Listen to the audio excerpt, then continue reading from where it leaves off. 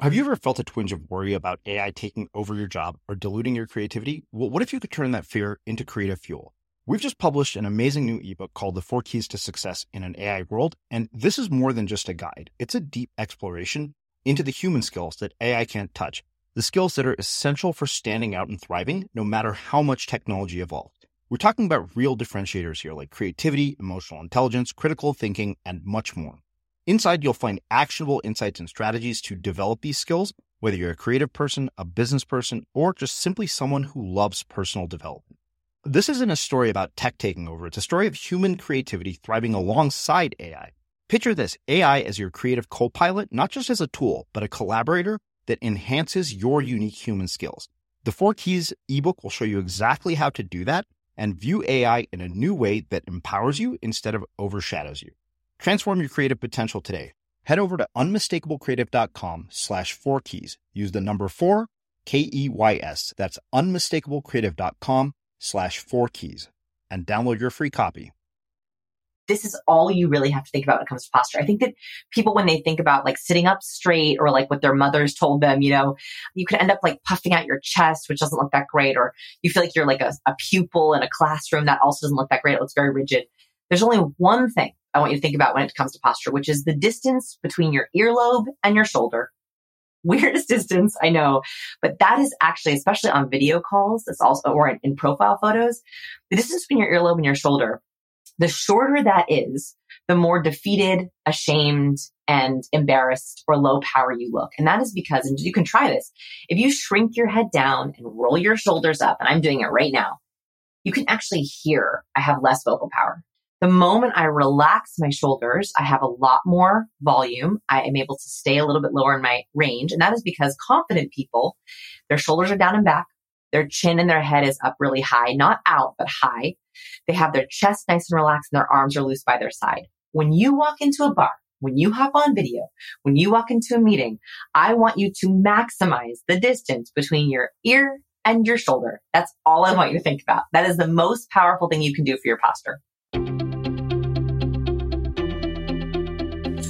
I'm Srini Rao, and this is the Unmistakable Creative Podcast, where you get a window into the stories and insights of the most innovative and creative minds who've started movements, built thriving businesses, written best-selling books, and created insanely interesting art. For more, check out our 500-episode archive at unmistakablecreative.com. Vanessa, welcome back to the Unmistakable Creative. Thanks so much for taking the time to join us. It's so good to be back. It is my pleasure to have you back. I think, you are probably one of my favorite podcast guests. I remember, I think when I was on your show, we were joking. It's like when my older Matt asked about you, it was like, what's Vanessa like? I was like, Vanessa is like the hot girl who doesn't know she's hot. She's really nice. Like, yeah. That's like the nicest thing to say. But all joking aside, you have a new book out called Cues, all of which we will get into. Last time I asked you about your social group in high school, and this time I wanted to start asking you, what did your parents do for work, and how did that end up shaping and influencing the choices that you've made with your life and your career? Fun question. I've never been asked that. So both of my parents are entertainment lawyer producers. So both of my parents are very analytical. And what's funny is I think that what shaped me less than their jobs would be more the fact that they got divorced when I was about 3 and immediately remarried. And I had to switch houses every 3.5 days. So I was constantly bouncing back and forth between 2 totally different families. My dad went on to raise his own family. I was one of 4, lived in a totally different neighborhood. My mom, it was just me. She ended up having a very successful career. I was kind of at home alone. And so I was bouncing between literally 2 totally different households. And it made me have to be not only adaptable, but I had to be able to read the adults in the room very quickly because I had literally just been gone. And that, I think, is why I'm so obsessed with reading people. Yeah. I was going to ask you, how you navigate the social dynamics of going back and forth between these 2 families. I mean, what is that process of adaptation, and, what does it look like day to day, and how do you do that without losing your mind? Because that seems like a lot for a kid to take on. It was so much. And I think, so there's 2 ways I think that we can be adaptable as humans, which is exactly what happened to me, which is either you're a chameleon. So you go into a place and you completely adopt whatever norms, body language, voice tone, language is being used around you. The other way that you do it is you become staunchly and ruthlessly yourself. So you go in and you're like, I don't care what any of the other people are doing. This is me. Accept me for who I am or who I'm not. Mm-hmm. My elementary school years, I was a chameleon and it was exhausting. That's when I had my most awkwardness at school. I had social hives all over my body. So I'd have to often go to school in like turtlenecks and long sleeves and pants because I had like welts all over my body. I would like have panic attacks at school and at home because I was trying so hard to fit in and it wasn't me. My teenage years, I switched into the second, which I think a lot of teenagers also might have dipped into that ruthlessly myself. And that caused its own problems because then I had a lot of fights with my parents and my siblings. And so that was very formative because now I feel like awkwardness. I joke that I'm a recovering awkward person, as you know. Everyone who's listening, I'm sure, has some kind of awkwardness. That could be awkward silences. That could be not feeling like yourself. That could be feeling like you're being too much of a chameleon, like you're having to adapt to everyone else. Everyone's awkwardness dresses up in a different way. Some people become, they shut down. They become, they hold back. They hide themselves. Other people raise up. They become overly dramatic and over talkative and show offy. And so I think what's really interesting is to think about, how does your awkwardness dress up? What do? Do you shut down or do you dial up? Yeah. So your parents, being entertainment lawyers and incredibly analytical, were they naturally charismatic communicators? You know, my dad is exceptionally charismatic. I actually just interviewed him on my YouTube channel because I wanted him to talk about his charisma. And my mom has learned charisma. So my mom has learned, and I actually would talk to her about this. She's learned like the structure of conversation, just like a lawyer would. And she knows which conversation starters to use and when. So I think that I might have picked up more on that side. I don't think that I'm naturally charismatic. And so I think that I had to learn soft skills like a foreign language. It just didn't come naturally. So I have to think of conversation starters like, I say this word now. Now I do a head tilt.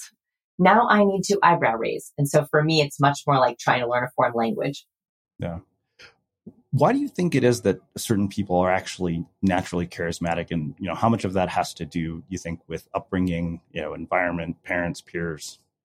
There is a little bit of research on this. Now, charisma and leadership are not interchangeable, right? So some leaders are not charismatic, but I think a lot of leaders become leaders because they are charismatic. And some research identifies it, and this is approximate, that 70% of our leaders are based on life choices. So how they got there was based on their choices, and 30% is genetic. I don't know exactly how they measure that genetic aspect, but their argument is that most leaders have actually learned to figure out what is charismatic so they can interact with people.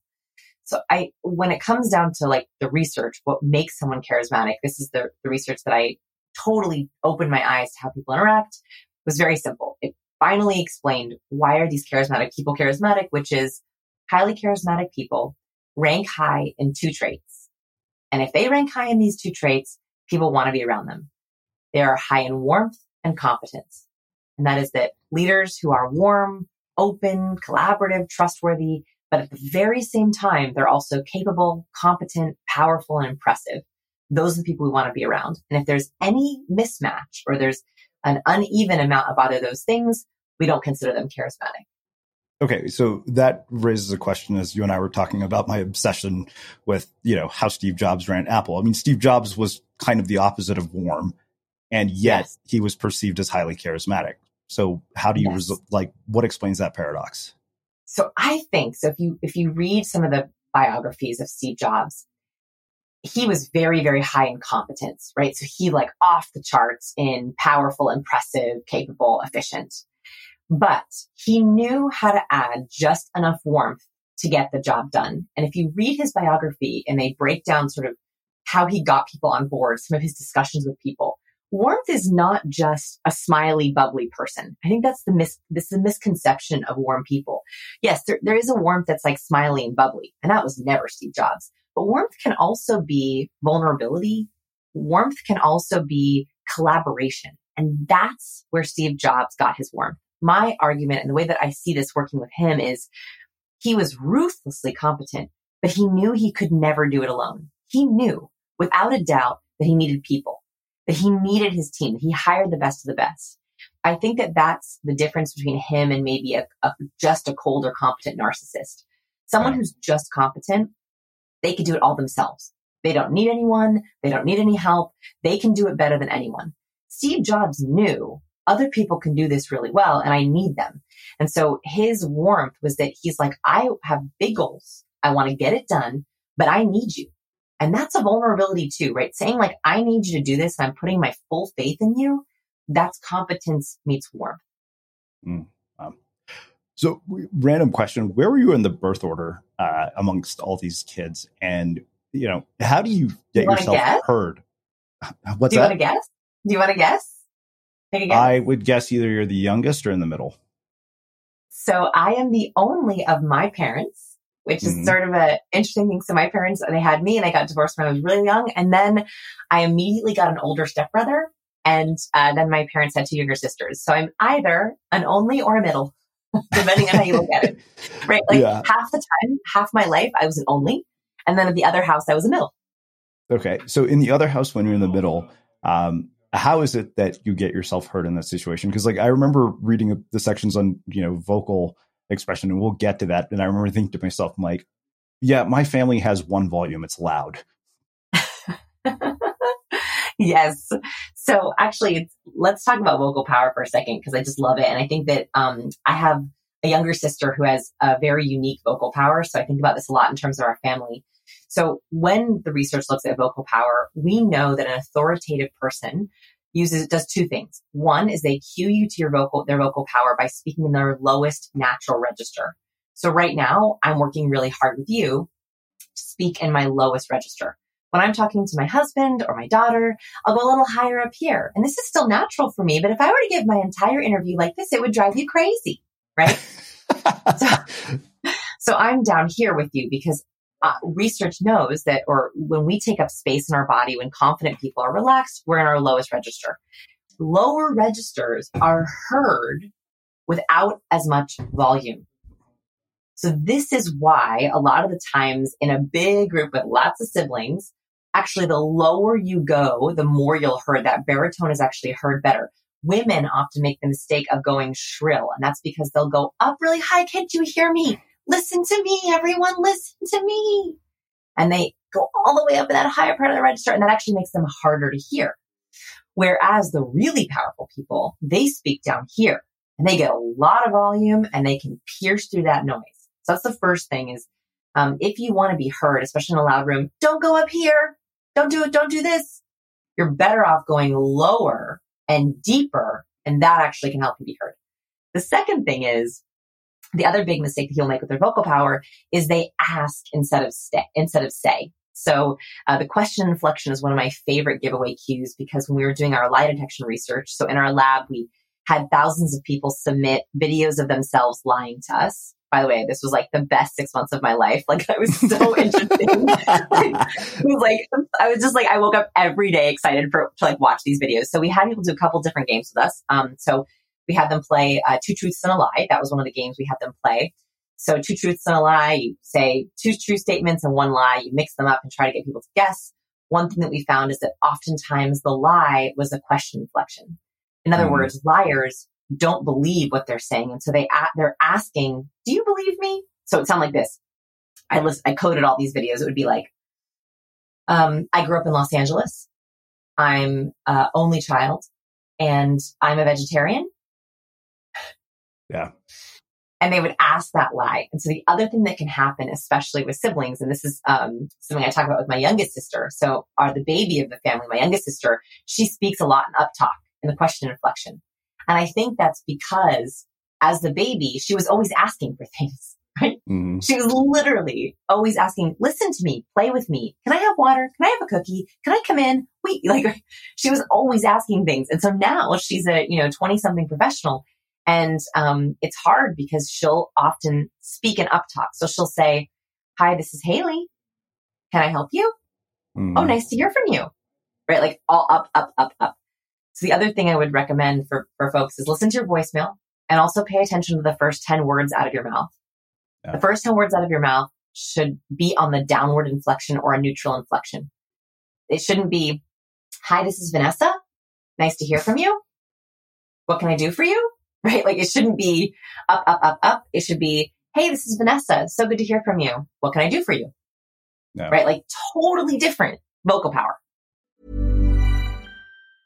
Quality sleep is essential. That's why the Sleep Number Smart Bed is designed for your ever-evolving sleep needs. Need a bed that's firmer or softer on either side? Helps you sleep at a comfortable temperature? Sleep Number Smart Beds let you individualize your comfort, so you sleep better together. J.D. Power ranks Sleep Number number 1 in customer satisfaction with mattresses purchased in-store. And now, save 50% on the Sleep Number Limited Edition Smart Bed for a limited time. For J.D. Power 2023 award information, visit jdpower.com/awards. Only at a Sleep Number store or sleepnumber.com.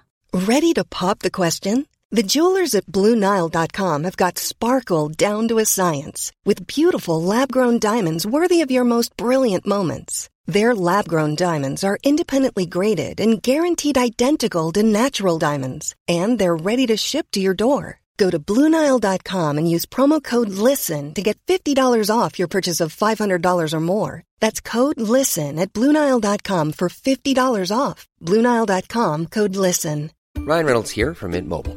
With the price of just about everything going up during inflation, we thought we'd bring our prices down. So to help us, we brought in a reverse auctioneer, which is apparently a thing. Mint Mobile Unlimited Premium Wireless. How to get 30, 30, how to get 30, how to get 20, 20, 20, how to get 20, 20, how to get 15, 15, 15, 15, just $15 a month? Sold! Give it a try at mintmobile.com/switch. $45 up front for 3 months plus taxes and fees. Promo rate for new customers for limited time. Unlimited more than 40 gigabytes per month. Slows full terms at mintmobile.com. A lot can happen in 3 years, like a chatbot may be your new best friend. But what won't change? Needing health insurance. United Healthcare Tri-Term Medical Plans, underwritten by Golden Rule Insurance Company, offer flexible, budget-friendly coverage that lasts nearly 3 years in some states. Learn more at uh1.com. Hey, it's Ryan Reynolds, and I'm here with Keith, co-star of my upcoming film, If, only in theaters May 17th. Do you want to tell people the big news? All right, I'll do it. Sign up now and you'll get unlimited for $15 a month and 6 months of Paramount Plus Essential Plan on us. mintmobile.com/switch. Upfront payment of $45 equivalent to $15 per month. Unlimited over 40 gigabytes per month. Face lower speeds. Videos at 480p. Active Mint customers by 531.24 get 6 months of Paramount Plus Essential Plan. Auto renews after 6 months. Offer ends May 31st, 2024. Separate Paramount Plus registration required. Terms and conditions apply if rated PG. As creators, we're always on the move. Whether it's a live podcast event, a pop-up shop, or a workshop, we're constantly interacting with community, and that's where Tap to Pay on iPhone and Stripe comes in. Imagine this. You're at a live event, a listener loves your merch, or a participant wants to sign up for your course on the spot. With Tap to Pay on iPhone and Stripe, you can accept their payments right there and then, right from your iPhone, so there's no extra hardware or no delays. Total game changer. It's not just for creators. Any business owner can do this. It's about making transactions smoother and much more personal, growing your business in your way. We've been using Stripe for our products and courses for a long time, and now with Tap to Pay on iPhone, you can take your business to the next level too. So visit stripe.com/tapiphone to learn more. Remember, folks, with Tap to Pay on iPhone and Stripe, your business is always at your fingertips. I want to come back to this. This is particularly fascinating for me as somebody who hosts a podcast. Yes. But let's come back to this. What I'm curious about is why this was the natural segue to the previous book, and what prompted you to write this book as the next one. And I am always fascinated by the research that you do into this because it just seems extensive. Oh, I'm really into big data, and the reason for that is because we use a lot of peer-reviewed journals in the books and in my work, which I love. But a lot of the times those are small data sets. And also they're peer-reviewed. They use an internal review board. They're very, very official. If I'm going to do my own research, the one thing I can do if I don't have the IRB, if I'm not peer-reviewed, is use a lot of data, a lot of the most amount of data we can possibly find. So that's one of the reasons why I try to use big data. Is it's one of the few perks we have of being independent. And then the first question you asked, it's just personally, totally transparently. After I wrote Captivate, I was like, I have nothing else to say. It's like, I said it all. That was it. There's nothing left. It took everything out of me. I felt like I had shared every story in the depths of my mind and my body. And then 2 years later, Captivate did really well upon launch. And then it was like, slowly simmering. And then it kind of took off again. There was like this weird, I don't know what happened, but it tipped again. And people started really buying it. It started to get picked up again. And I started getting all these questions of things that I didn't address in Captivate, but I had already researched. And it brought me to this little folder that I started on my desktop 17 years ago, which I never would have guessed that this folder would have been a book. 17 years ago, I started clipping what I called curious cues. Again, I had no idea this would end up being a book later.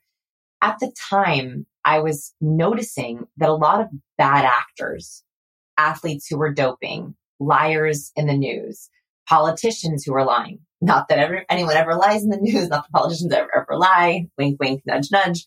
But all these scandals were breaking around that time. And I noticed it didn't matter if they were an athlete or a politician or a celebrity.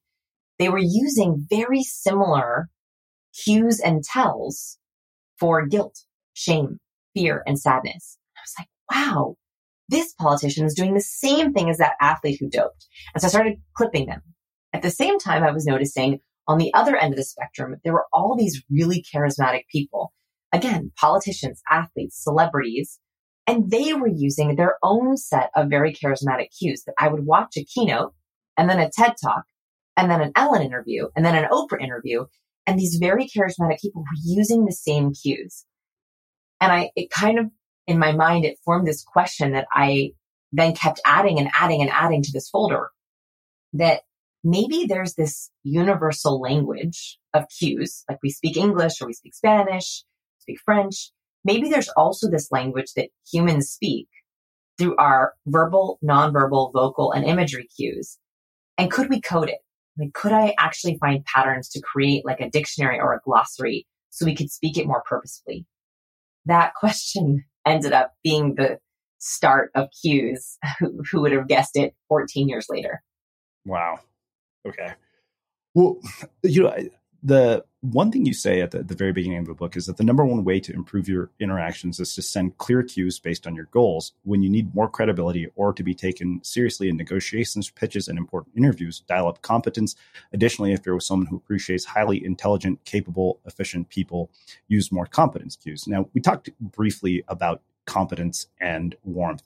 And, I know you broke this down into a combination, like you said, of verbal, vocal, nonverbal, and imagery cues.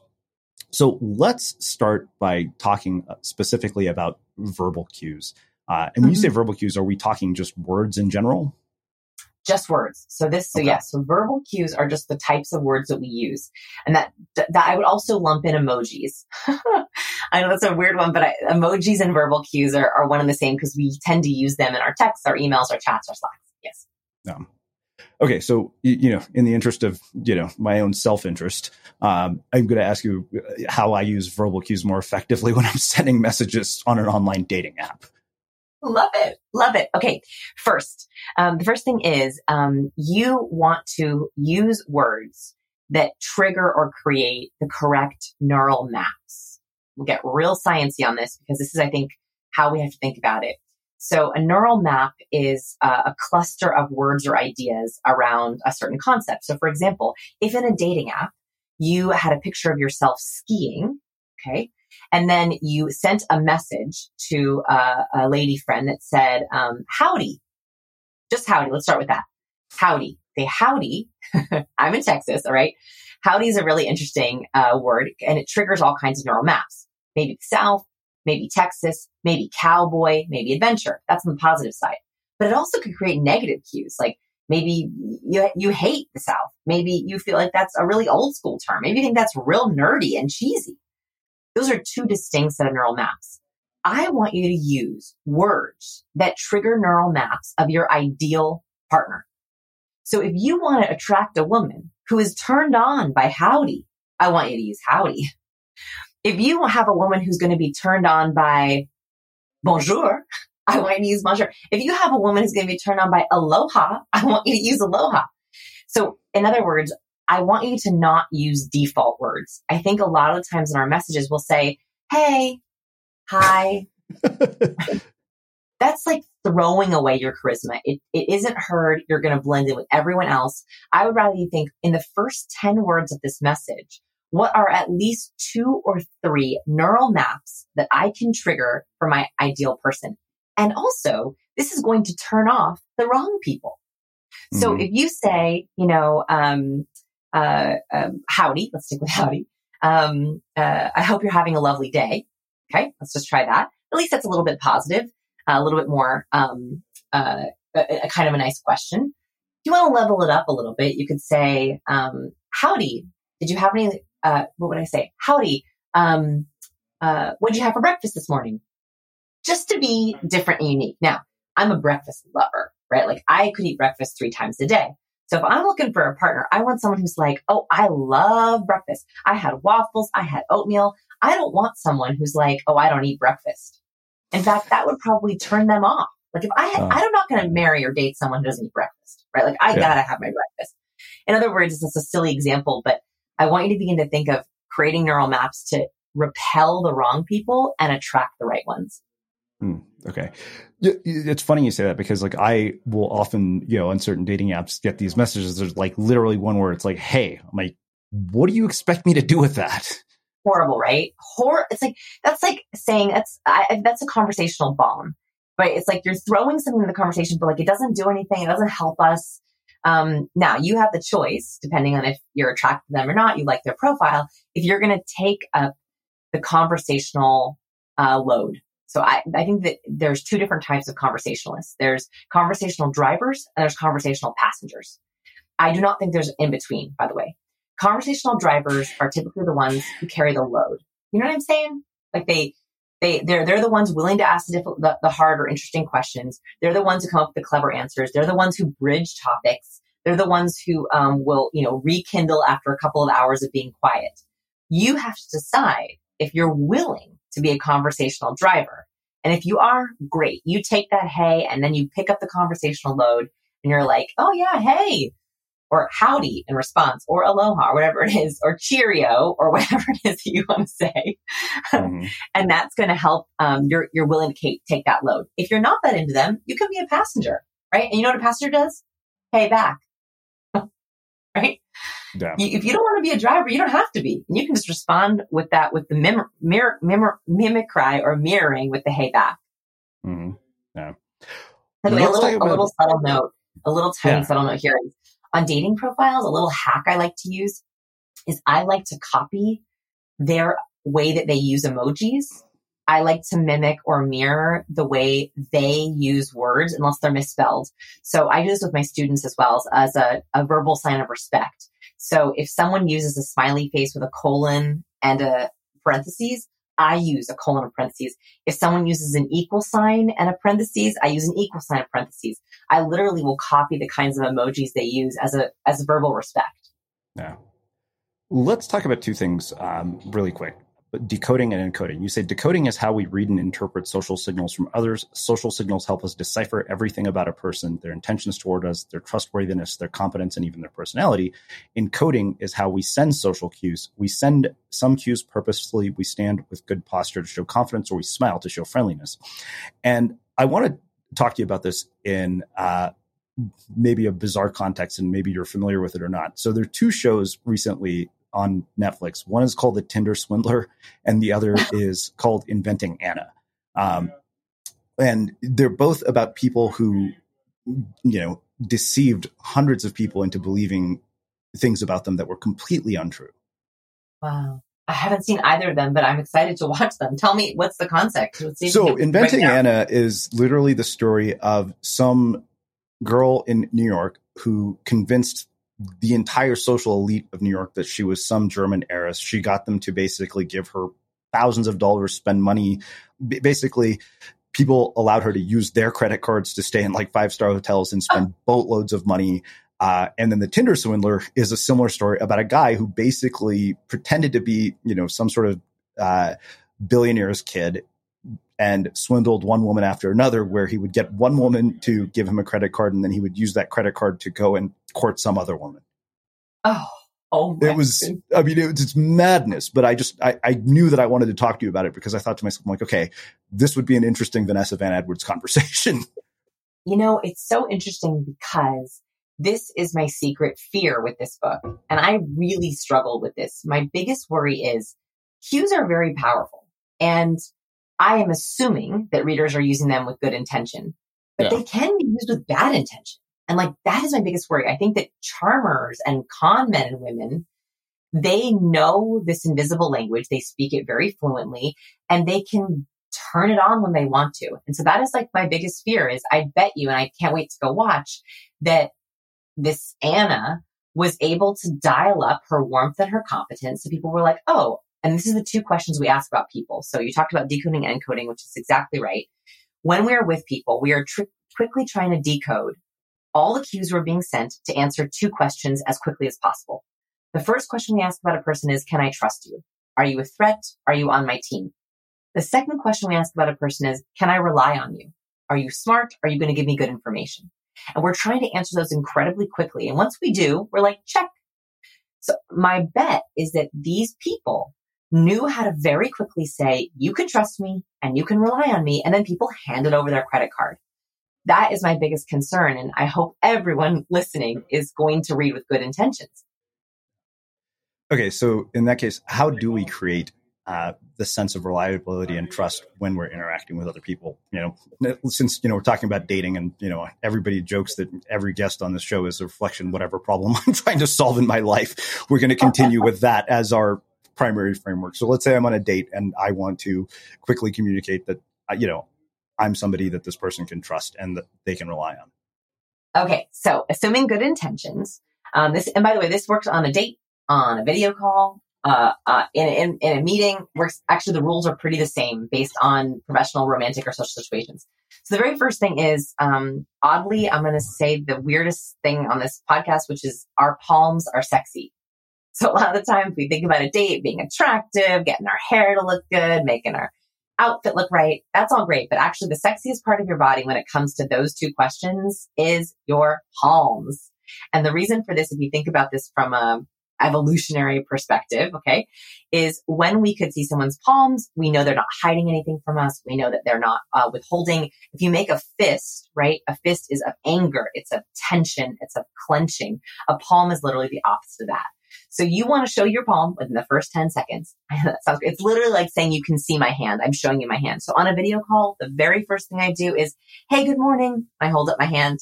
Or, oh, so good to see you. And I hold up my hand. When I walk into a restaurant, I wave, oh, good to see you. When I walk across the room, I beckon people over to sit with me with an open palm. When someone comes into my office, I wave them through with an open palm. Literally, that immediately helps people trust you. And that sounds really crazy.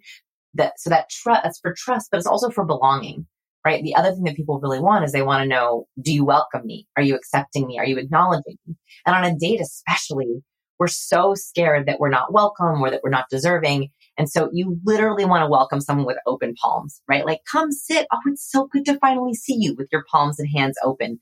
That is a universal gesture of welcoming. So it's a really easy one.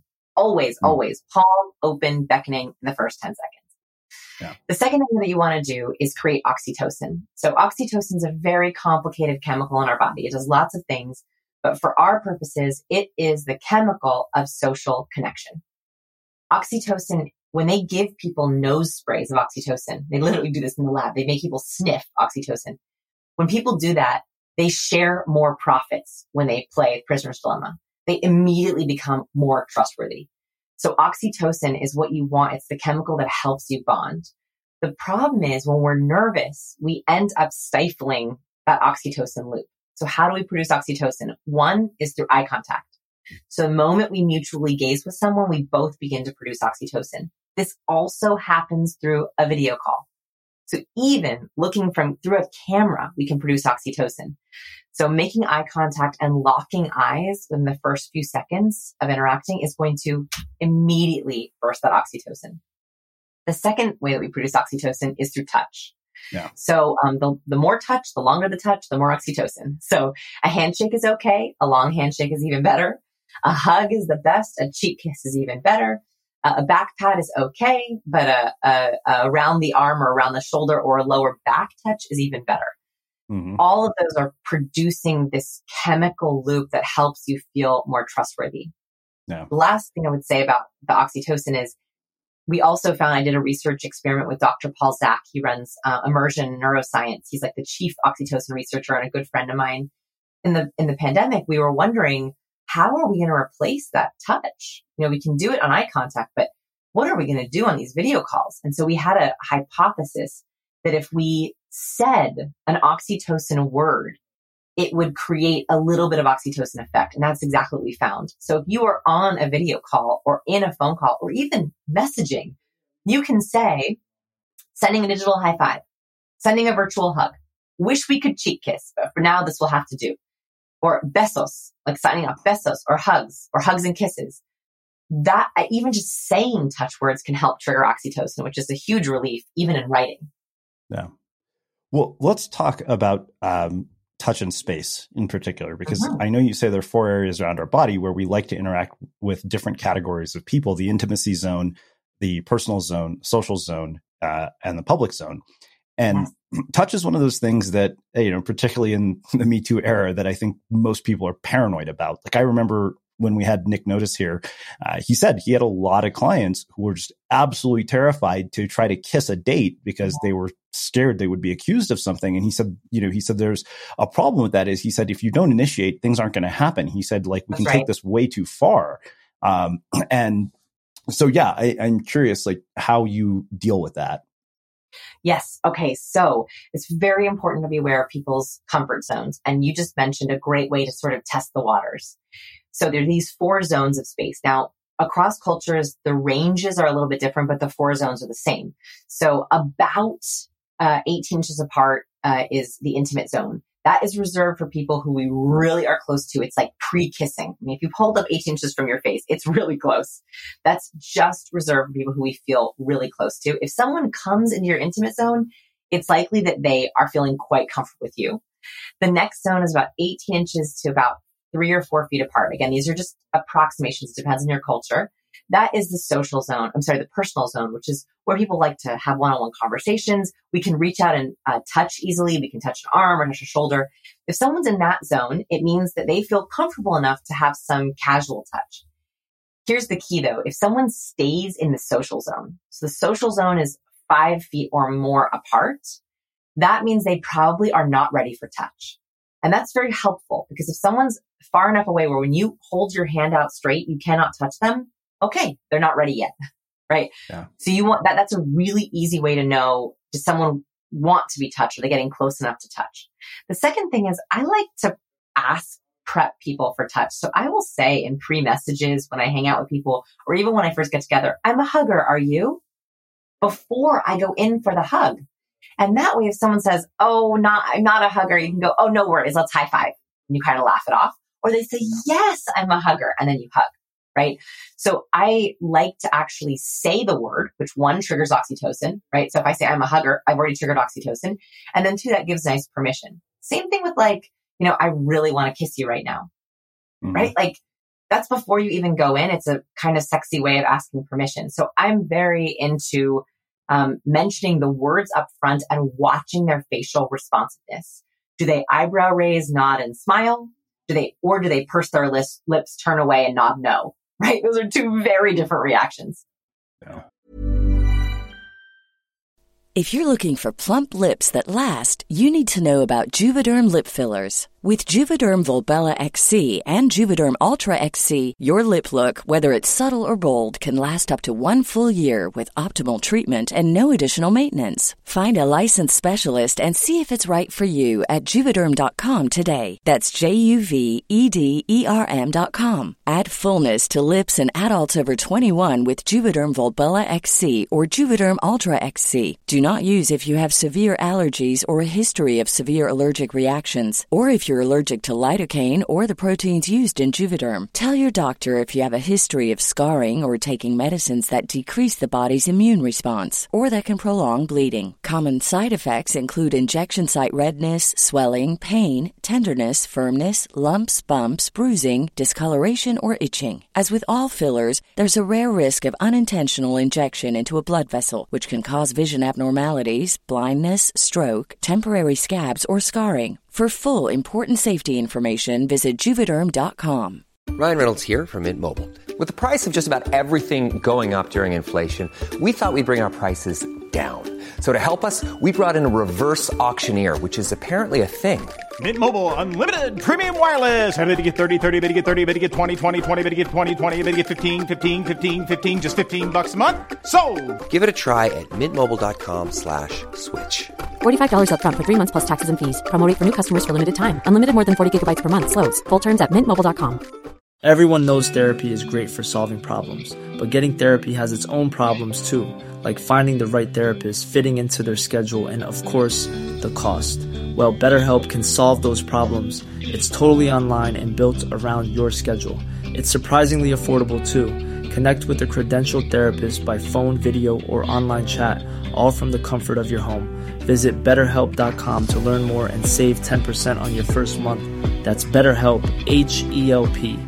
Life is full of awesome what-ifs, and some not so much, like unexpected medical costs. That's why United Healthcare provides Health Protector Guard fixed indemnity insurance plans to supplement your primary plan and help manage out-of-pocket costs. Learn more at UH1.com. Hey, it's Ryan Reynolds, and I'm here with Keith, co-star of my upcoming film, If, only in theaters May 17th. Do you want to tell people the big news?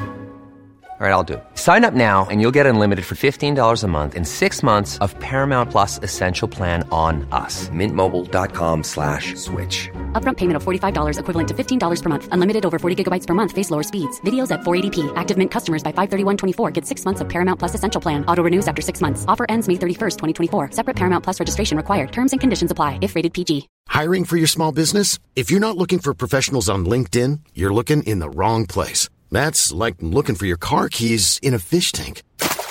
LinkedIn helps you hire professionals you can't find anywhere else, even those who aren't actively searching for a new job but might be open to the perfect role. In a given month, over 70% of LinkedIn users don't even visit other leading job sites. So start looking in the right place. With LinkedIn, you can hire professionals like a professional. Post your free job on linkedin.com/people today.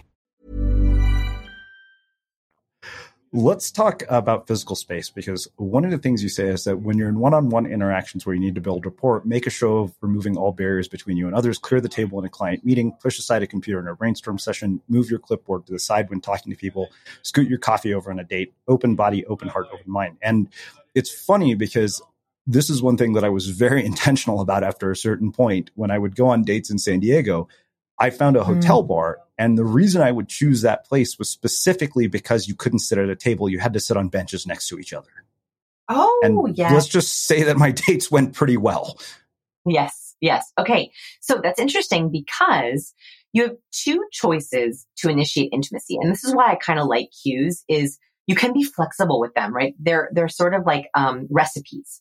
Right. So if you like something a little sweeter, you can add a little more warmth. If you like something a little bit more salty, you can add a little more confidence. This is the same thing with space. So you can create intimacy by being in someone's intimate zone side by side, right? Benches sitting next to each other. That is creating intimacy simply by being 18 inches apart. And you're making that safe by not being face to face, like nose to nose. Or you can create intimacy by aligning your toes, your toes, your torso, and your head. So fronting. So you can create great intimacy in a small cocktail table facing each other. That fronting, open heart, open body, moving everything aside. That's one way of creating intimacy. Or you can create intimacy by going right into their intimate zone, but side by side. Both of those are lovely options. You should pick what you're most comfortable with. Yeah. All right. I had to ask you about the John Stockton story because I'm a diehard NBA 2K basketball player. Like, I don't watch actual basketball, but, like that story struck me as fascinating because you say Stockton non-verbally telegraphed to other players where the ball would be before he ever passed. Without realizing it, you might be doing the same. And I was thinking about, the idea of telegraphing your passes, because if, somebody on the opposing team can see that you're telegraphing your passes, you're going to get the ball stolen. I know this because I play this video game religiously every day. 100%. So, I was fascinated by Stockton. I've been fascinated by him for many years because he holds the highest record. And by like a lot, I think I put the numbers in the book, like it's insane how many assists he's had. And so I ended up watching many of his plays. And he actually is quoted as saying that he, with his other players, other teammates, they know each other's nonverbal moves. They can telegraph to each other so quickly and so effectively that that's how he's able to have all these assists. So you're absolutely right. Other team members are trying to watch for these, but they're not going to be nearly as adept at noticing for another team's player, right? They just don't play as much. This is the benefit, by the way, of learning cues and syncing up your cues with your partners, your colleagues, your kids, your best friends. I think the best wing women and wingmen, the reason why a really good wingman or a really good wingwoman is so good is because you're telegraphing all these cues that no one else would even pick up on. So Stockton would often front. He would angle very, very quickly in a millisecond. He'd shift his shoulders just so another player would know, that ball's coming to me. And that's how he was able to get these assists. And they were so fast, and the other players were so attuned to see that he ended up, having, he still holds the record for the most assists. It is the same thing with the people who are important in your life. When you're doing a double presentation, or when you're trying to talk to your partner, or you have a wingman, you have to have a look, a gesture, a smile to know exactly where this is my person. Will you help me? Or we got to go, or I need rescuing. Those are the cues that are like, the master secret sauce, right? That's how really good partners interact. Yeah. Let's talk about two other things here, posture and then, what your eyes reveal. Because when I saw that sexiest man in the world thing, I was like, okay, Vanessa, I need you to find me a photographer who's going to literally redo my online dating photos based on this. So let's start with posture first. You say powerful posture isn't just important for your perceived confidence. It's important for your actual confidence. Here's a simple rule. The more powerful you feel, the more space you take up, the more powerful you look. So let's just, for example, talk about going out to dinner at a restaurant or a bar, and we want to, demonstrate power just from the way that we're carrying ourselves. Yes. Okay. So I want to give you the weirdest measurement ever, but this is all you really have to think about when it comes to posture. I think that people, when they think about sitting up straight, or what their mothers told them, that's sort of helpful, sitting up straight, but you can end up puffing out your chest, which doesn't look that great. Or you feel like you're a pupil in a classroom. That also doesn't look that great. It looks very rigid. There's only one thing I want you to think about when it comes to posture, which is the distance between your earlobe and your shoulder. Weirdest distance, I know, but that is actually, especially on video calls, it's also, or in profile photos, the distance between your earlobe and your shoulder, the shorter that is, the more defeated, ashamed, and embarrassed or low power you look. And that is because, and you can try this, if you shrink your head down and roll your shoulders up, and I'm doing it right now, you can actually hear I have less vocal power. You can hear I become a little more nasally. It's I go a little higher in my voice tone. And that's because when we're in a low power position, it changes our vocal power. The moment I relax my shoulders, I have a lot more volume. I am able to stay a little bit lower in my range. And that is because confident people, their shoulders are down and back. Their chin and their head is up really high, not out, but high. They have their chest nice and relaxed and their arms are loose by their side. When you walk into a bar, when you hop on video, when you walk into a meeting, I want you to maximize the distance between your ear and your shoulder. That's all I want you to think about. That is the most powerful thing you can do for your posture. Okay. And your profile photos too. Let's talk about the eyes, because you say that when we widen our eyes, usually when experiencing emotions like fear and surprise, it allows us to see more. If we're afraid, we want to take in as much of our surroundings as possible to assess potential threats. And then when we narrow our eyes, it blocks out light so we can see greater detail. In some social situations, someone might flex their lower lid while trying to get to know you and understand you better. It's as if they're saying, I want to really see you. And you actually allude to the photos of, the sexiest men alive. And I'm just thinking to myself, I remember thinking to myself, literally, oh, okay, cool. I need to find a photographer and basically say, make me look like this. You do. So funny pop culture story here is Zoolander, if you've seen the classic movie. Yes. Okay. Ben Stiller does a blue steel, right? And blue steel is basically him. He pouts his lips and he hardens his lower lid. So you can try pout your lips and harden your lower lid. You're blue steel. Okay. He and Will Ferrell, the reason they picked this is because they made fun of Pierce Brosnan who on the red carpet in every single picture, if you look at Pierce Brosnan on the red carpet, every single picture, he is doing that. He's kind of pouting his lower lips and he's hardening his lower lid. Every single picture of Pierce is piercing eyes. Like literally it's a rule.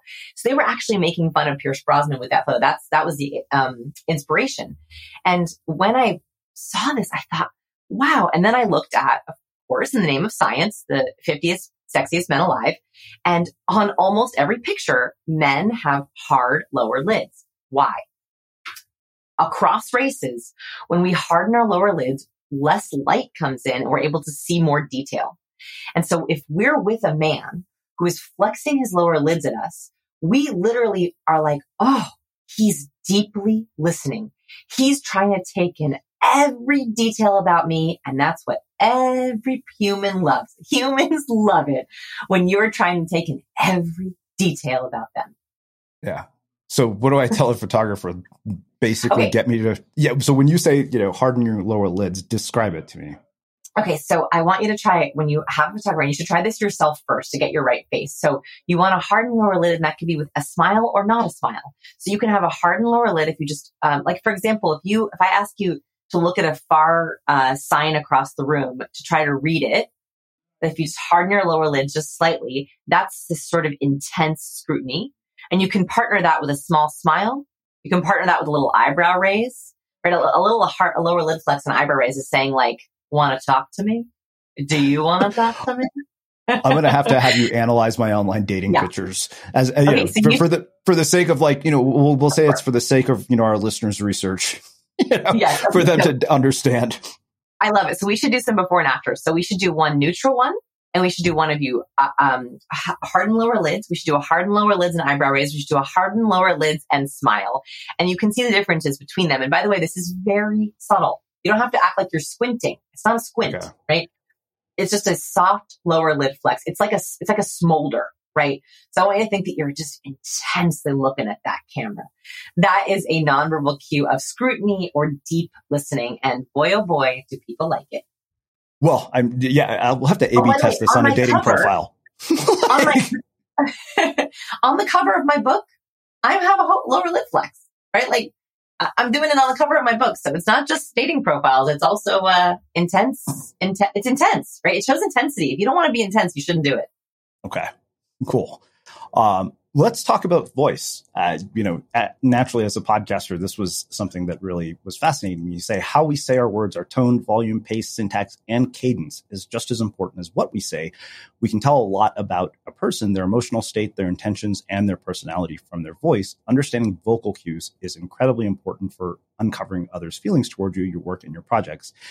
And I think that this in particular struck me a lot because probably one of the nicest things that people have said is you have a voice that's made for radio. It's just pleasant to listen to. Like I had a listener tell me that. Do. Yes. But I don't know why that happens. Like, I don't know what is the explanation for that. Like, I'm wondering why that is.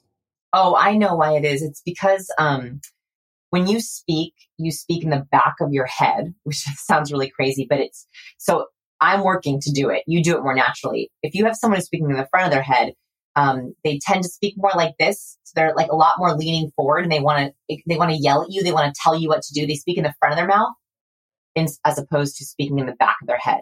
Do you hear the difference there? Very subtle. You speak deeply in the back of your head. You also have a lot of, I think, space and resonance in your voice. So that nice low baritone, it's so nice to listen to. I totally agree. You have one of the best podcaster voices. Totally agree. Totally agree. Thanks. Okay. Well, now that you've, inflated my ego, let's actually talk about how our listeners can do this for themselves. Yes. Okay. So, first we manipulate our voice tone with breath. And this happens without us even realizing it. So when I run out of breath, I have to work harder to speak, which makes me speak higher up in my tone and also makes me push out my words. So then I begin to lose my vocal power. And then I sound more like I'm really, really trying. And that's a horrible thing to listen to. If I were to give my answers like this, it would sound very, very forced. That is because I was speaking at the end of my breath. The moment I take a deep breath and I maximize that space between my shoulder and my earlobe, that's another reason why we love to have that. And I speak on the out breath, it pushes the air out, it pushes me down lower, and that's a much higher point. So if you are on a call and you hear yourself going up here, I want you to take a deep breath and speak on the out breath. The mistake that we make is we speak when we're out of breath. So we start a sentence and we have lots of breath and we're talking really well, and then we run out of breath, and then we kind of try to push the end of our sentence out. So I would rather you pause mid-sentence and take a breath to lower your tone, as opposed to trying to get your words out when you're out of breath. Yeah. Let's talk about volume, because as you know, I was telling you, in my family, there's just one volume, loud. But you say that true vocal power comes from showing mastery of volume dynamism. Controlling your volume shows you have control of your message. When master communicators want to show excitement, they speak up. When they want to share secrets or insider information, they speak quietly, forcing listeners to lean in. And reading that makes me think about something that I've noticed as a pattern when I've interviewed people. I noticed that a lot of podcasters dread the awkward silence, even if it's like 5 to 10 seconds. Yeah. I've noticed that when I say absolutely nothing, which I have actually gotten decent at doing, that is usually when I will get the most profound and beautiful sound bites out of people. Yes. Yes. So that pausing is powerful. So first of all, being masterful with your volume, being purposeful, I would say, with your volume is really important. So if you have a presentation or something important to share, you should know where you want to dial up and speak louder because you are passionate about it.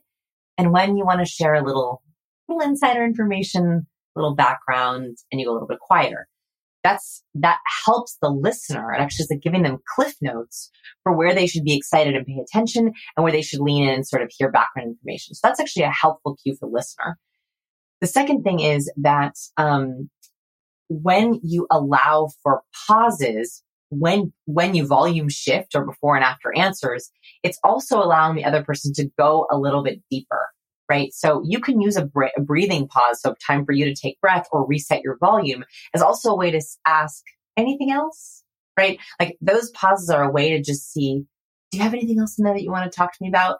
My mom actually shared this tip with me very early on, as she said to me that a lot of the times to get men to go deeper, to show them that you really want to listen, after they give an answer, wait 3 to 5 seconds to see if that you honor them, that you are waiting to see if they have anything else they want to share. Because women, we have it, not always, but women have the tendency to jump in and just share their answers and to give their opinion really fast. And that was the best thing she could have said to me, because I ended up marrying an introvert. And my introverted husband, who's very quiet, if I didn't do that, I wouldn't have gotten to know him as deeply as in the very beginning. And that was one of the best tips for interacting with introverts, is give them that extra 3 to 5 seconds as a way of saying, I'm still here, no rush. Yeah. So one other thing you say about vocals is emotion is what captures people's attention and hooks them in to want to listen. Words imbued with emotion are more easily remembered. And the funny thing is that people have always asked, what is it that makes you choose a podcast guest? And I always say genuine curiosity. That's it. If I'm curious, because I know that if I'm curious, then I'll never be bored. And I pretty much know that if I'm bored interviewing somebody, I will cut the interview in the middle and tell the person to go back and listen to an episode, or just tell them this isn't going the way I need it to, which is not polite at all. And, you know, some people have told me to go to hell. Others have for your reader, agreed. For your listener. Yeah, no, I mean, that is literally why I do it. I'm like, if I'm bored listening to this person during the interview, there's no way our listeners won't be bored. Yeah, so true. So true. And so, yes, go ahead. Yes, I totally agree. Thumbs up. Yeah, I mean, so, you know, but the thing is, I think that people try to fake this too sometimes. You know, like, I don't think you can fake emotion. You know, you can fake it till you make it to a certain extent. I do not believe in faking it till you make it. I think that a lot of the times you can leak boredom, right? It's really, really hard to conceal our emotions. So I agree with you. It's really, really hard to conceal or to change our emotions, especially boredom, apathy, anger, or fear. It's really, really hard to hide those emotions. And so there's some other emotions that are a little bit easier to hide. Like sometimes we can hide our shame if we're embarrassed. You don't always know that. Sometimes we can hide our discomfort. That's one that we can sometimes hide. Like you don't always know if someone's uncomfortable socially. But if you're bored, it's very, very hard to feign interest. You can do it, but it is exhausting. Right. And so, I mean, if you have the ability to cut it off, cut it off. Life is too short. Yeah. Well, it's funny you say that because it just reminded me of a story. I remember going on a date with this girl in San Diego who channeled dead people. And I'm thinking to myself, well, I like talking to people who are alive. And 45 minutes into the date, she looks at me and she's like, I'm not really feeling this. I'm going to go and I'm going to pay for my own drinks. And I looked at her, I was like, thank you. And I was like, why don't people do that more often? Like, why are we sitting here when clearly, both of us are bored just to be polite? Amazing. By the way, I do think that the world is going more towards that. I think that we are learning social assertiveness in a way that we can all swallow. I also think we've realized like life is too short and our social interactions need to be precious now. And so I think that we're going to start seeing more behavior like that, where if there's a bad date or people aren't clicking or like toxic friends or friends out of habit, I lost all my friends by habit. I used to have friends that I just sort of saw because we always saw each other and we were old friends and why not? We invited each other to birthday parties. Well, in the pandemic, that stopped. And so I think that we're getting to the point where we're not going to have any more accidental friends. We're not going to have any more relationships out of habit. We're going to begin to choose them. And that's going to empower us to be more assertive. And I'm excited for that. Like, let us start that with this podcast. Like, let's start more social assertiveness, please. Yeah. Let's talk now about imagery. I mean, obviously, as somebody who runs a creative brand that uses a ton of imagery, I'm really fascinated by what we're communicating with our imagery, because I know you go into detail about color. Explain to me, particularly in the context of like a website or something like that, how do we communicate what we want to communicate? Yes. So imagery was a really fun chapter, right? It's actually one of the longest chapters in the book. And that's because there's so many cues that we send with images, as we talked about at the very beginning with our neural maps, right? So images are one of the most powerful ways to trigger neural maps. And so on our marketing materials, in our website, in our profiles, we have to be very, very purposeful with the kind of images that we're using. And that can include color. Now, I really struggle with the color in the book because color psychology is very, very mostly pseudoscience. It's very, very hard to reliably study color associations because everyone has different color associations. Different cultures have different color associations. That is actually how I teach it, which is we need to know, or you need to know, what your color associations are and what the color associations might be for your ideal person. And that's what you should try to trigger. So for example, for Science of People, I knew that we're very sciencey, obviously Science of People. And so I wanted to trigger neural maps of professional, of even like newspaper. So our main brand colors are black and white, right? Especially in the beginning, they were black and white because I purposefully wanted to trigger that. And then I made our pop-up color yellow. This is in the very beginning because I wanted people to think of highlighting. Like when you're reading something black and white, like a book, the only color that usually comes into it is a highlighter, typically. And that worked for very many, many years because I specifically used highlighter, like a highlighter line as an image in my website as a way to say, these are the highlights I want you to take out for you. I'm giving you the cliff notes of some of this science. That image paired with our verbal mission was immediately resonant with the people who liked that. If you loved reading and you loved science and you wanted social hacks, we were your people. If you were not a big reader and you like skimming and you just want to see it in a TikTok, we're not your people, right? And so I think that you can think about, what does your ideal person want? What kind of images and neural maps do you want to create for them? You should be signaling to them throughout your entire website. What color is going to resonate with them? Is red too much, right? Like cues, we decided to do red because I wanted it to be a little bit more urgent. I wanted it to feel kind of loud. And it is a loud book. I mean, the cover and the red is loud. And I wanted that. Like I wanted people to be like, oh, wow, this is big. And if you don't want big, it's not for you. So Same thing is, what kind of colors, what kind of images are going to trigger the right things for the right people? It's funny you say that because red is like a integral part of our brand colors. Like, and Yes. my friends always tease me when I got a pair of custom shoes. He was like, "Is everything in your life an advertisement for Unmistakable?" I'm like, pretty much. He was like, "Those shoes are literally like the color of your website." He was like, "Yep." He's like, "You did that on purpose, didn't you?" I was like, "Yes." Yes. We're entrepreneurs. We have to constantly talk about our business. Jay-Z would call that an empire state of mind. There you go. There you go. Boom.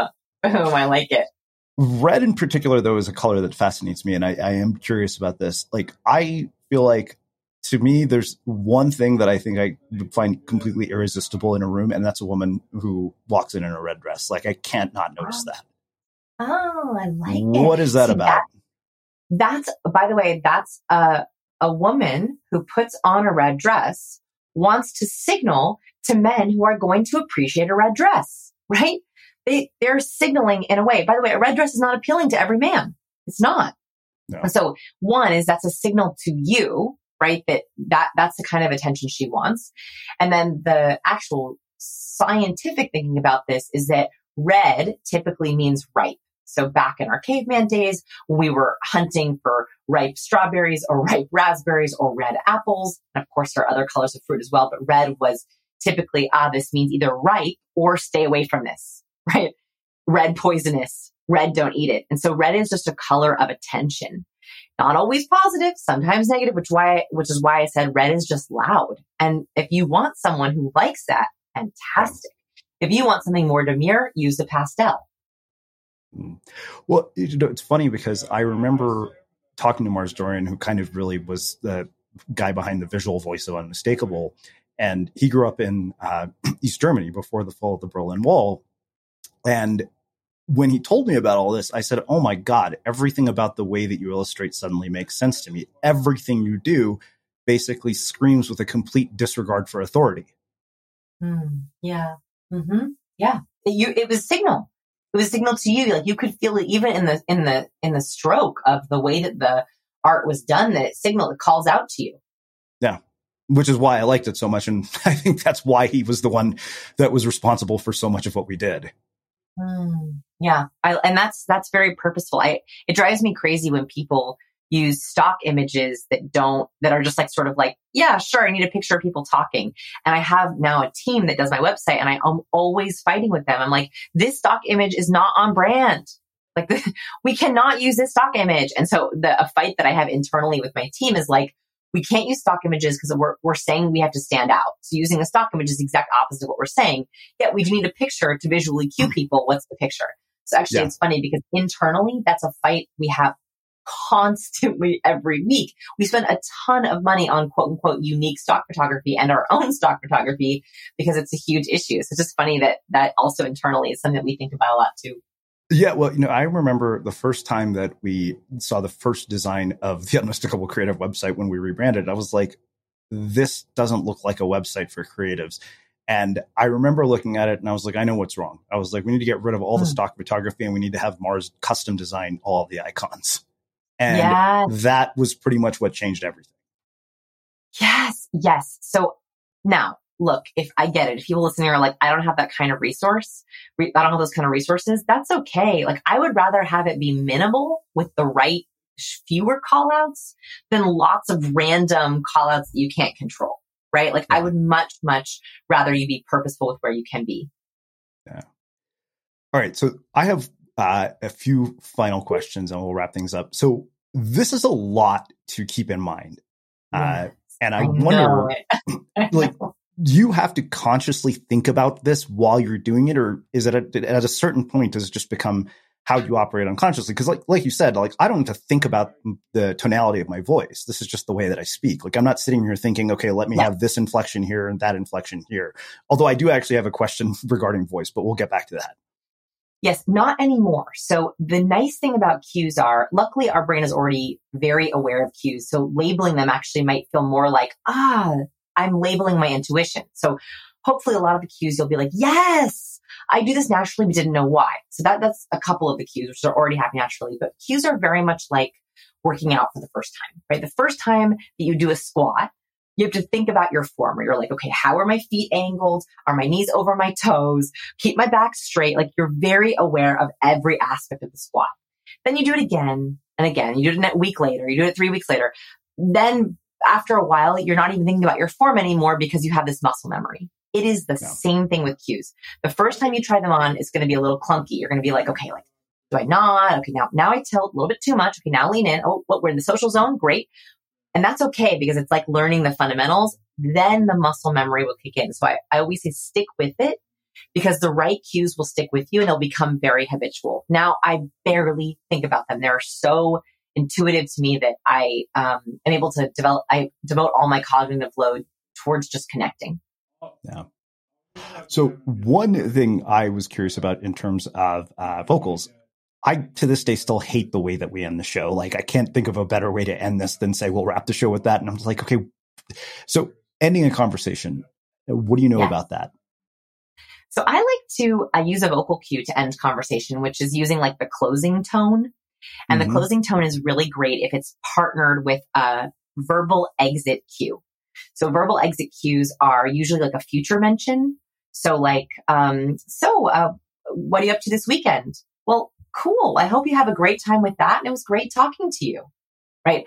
I mentioned a future mention, and then you can hear me go into that closed tone, or it could be a follow-up. So, well, great. I will definitely reach out to you on LinkedIn. I'll send you all those assets. And it was so great talking to you. Thanks so much for doing this. Right. Yeah. So it's a future mention or a follow-up plus that closed tone. And we know that as humans that we're about to close, that's a really effective way to end because you're almost like, doing like a closeout, right? You're like allowing the person to slowly ramp down. Yeah. Well, speaking of which, I feel like I could sit here and talk to you for like 5 hours. So interesting. I love it too. I know. Yeah. So I want to finish with my final question, which I've asked you before, and it's always interesting to see how people answer this question when they come back. What do you think it is? I don't even remember my last answer, so it will be good to hear. Yes. Somebody or something unmistakable. Yes. I'm glad I don't remember what I said originally. You'll have to tell me if it was the same.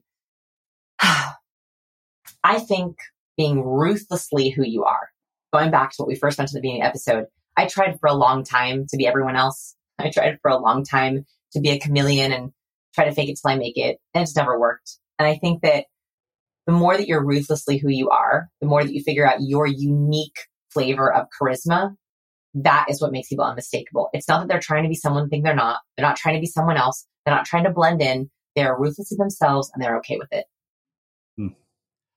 Amazing. Well, I have one request. I was wondering if you would be willing to give away a copy or a couple of copies of your books for people who would be willing to share the interview. Oh my goodness. Yeah, I'm happy to give away a copy. Yes. And I can sign it for whoever. First of all, if you buy the book, amazing. If you share this episode, even more amazing. So yes, I'd love to send out I'll do a personally signed copy to someone. Yeah. Great. Well, we'll put a link on the actual page for the episode for people to share to win a copy of Vanessa's book. But where can people find out more about you, your work, the book, the research, and what basically is a rabbit hole of interesting facts about human behavior? Yes. Okay. So the book is available wherever books are sold, Amazon, airports, Barnes & Noble. It also got picked up internationally, so it should be available internationally as well. And then, of course, you can check me out on YouTube. I'm Vanessa Van Edwards. I have a ton of cue breakdowns, by the way, that I couldn't put in the book. Like I break down The Rock and Obama and Justin Bieber, and I do a whole Britney Spears cue breakdown. So if you want to check out that, you can. And then scienceofpeople.com is where I have all my articles and resources too. Amazing. And for everybody listening, we will wrap the show with that. Thank you for listening to this episode of the Unmistakable Creative Podcast. While you were listening, were there any moments you found fascinating, inspiring, instructive, maybe even heartwarming? Can you think of anyone, a friend or a family member who would appreciate this moment? If so, take a second and share today's episode with that one person, because good ideas and messages are meant to be shared. Planning for your next trip? Elevate your travel style with Quince. Quince has all the jet-setting essentials you'll want for your next getaway, like European linen, premium luggage options, buttery soft Italian leather bags, and so much more. And it's all priced at 50 to 80% less than similar brands. Plus, Quince only works with factories that use safe and ethical manufacturing practices. Pack your bags with high-quality essentials you'll be wearing for vacations to come with Quince. Go to quince.com/trip for free shipping and 365-day returns. Hold up. What was that? Boring. No flavor. That was as bad as those leftovers you ate all week. Keke Palmer here, and it's time to say hello to something fresh and guilt-free. Hello Fresh. Jazz up dinner with pecan-crusted chicken or garlic butter shrimp scampi. Now that's music to my mouth. Hello Fresh. Let's get this dinner party started. Discover all the delicious possibilities at HelloFresh.com.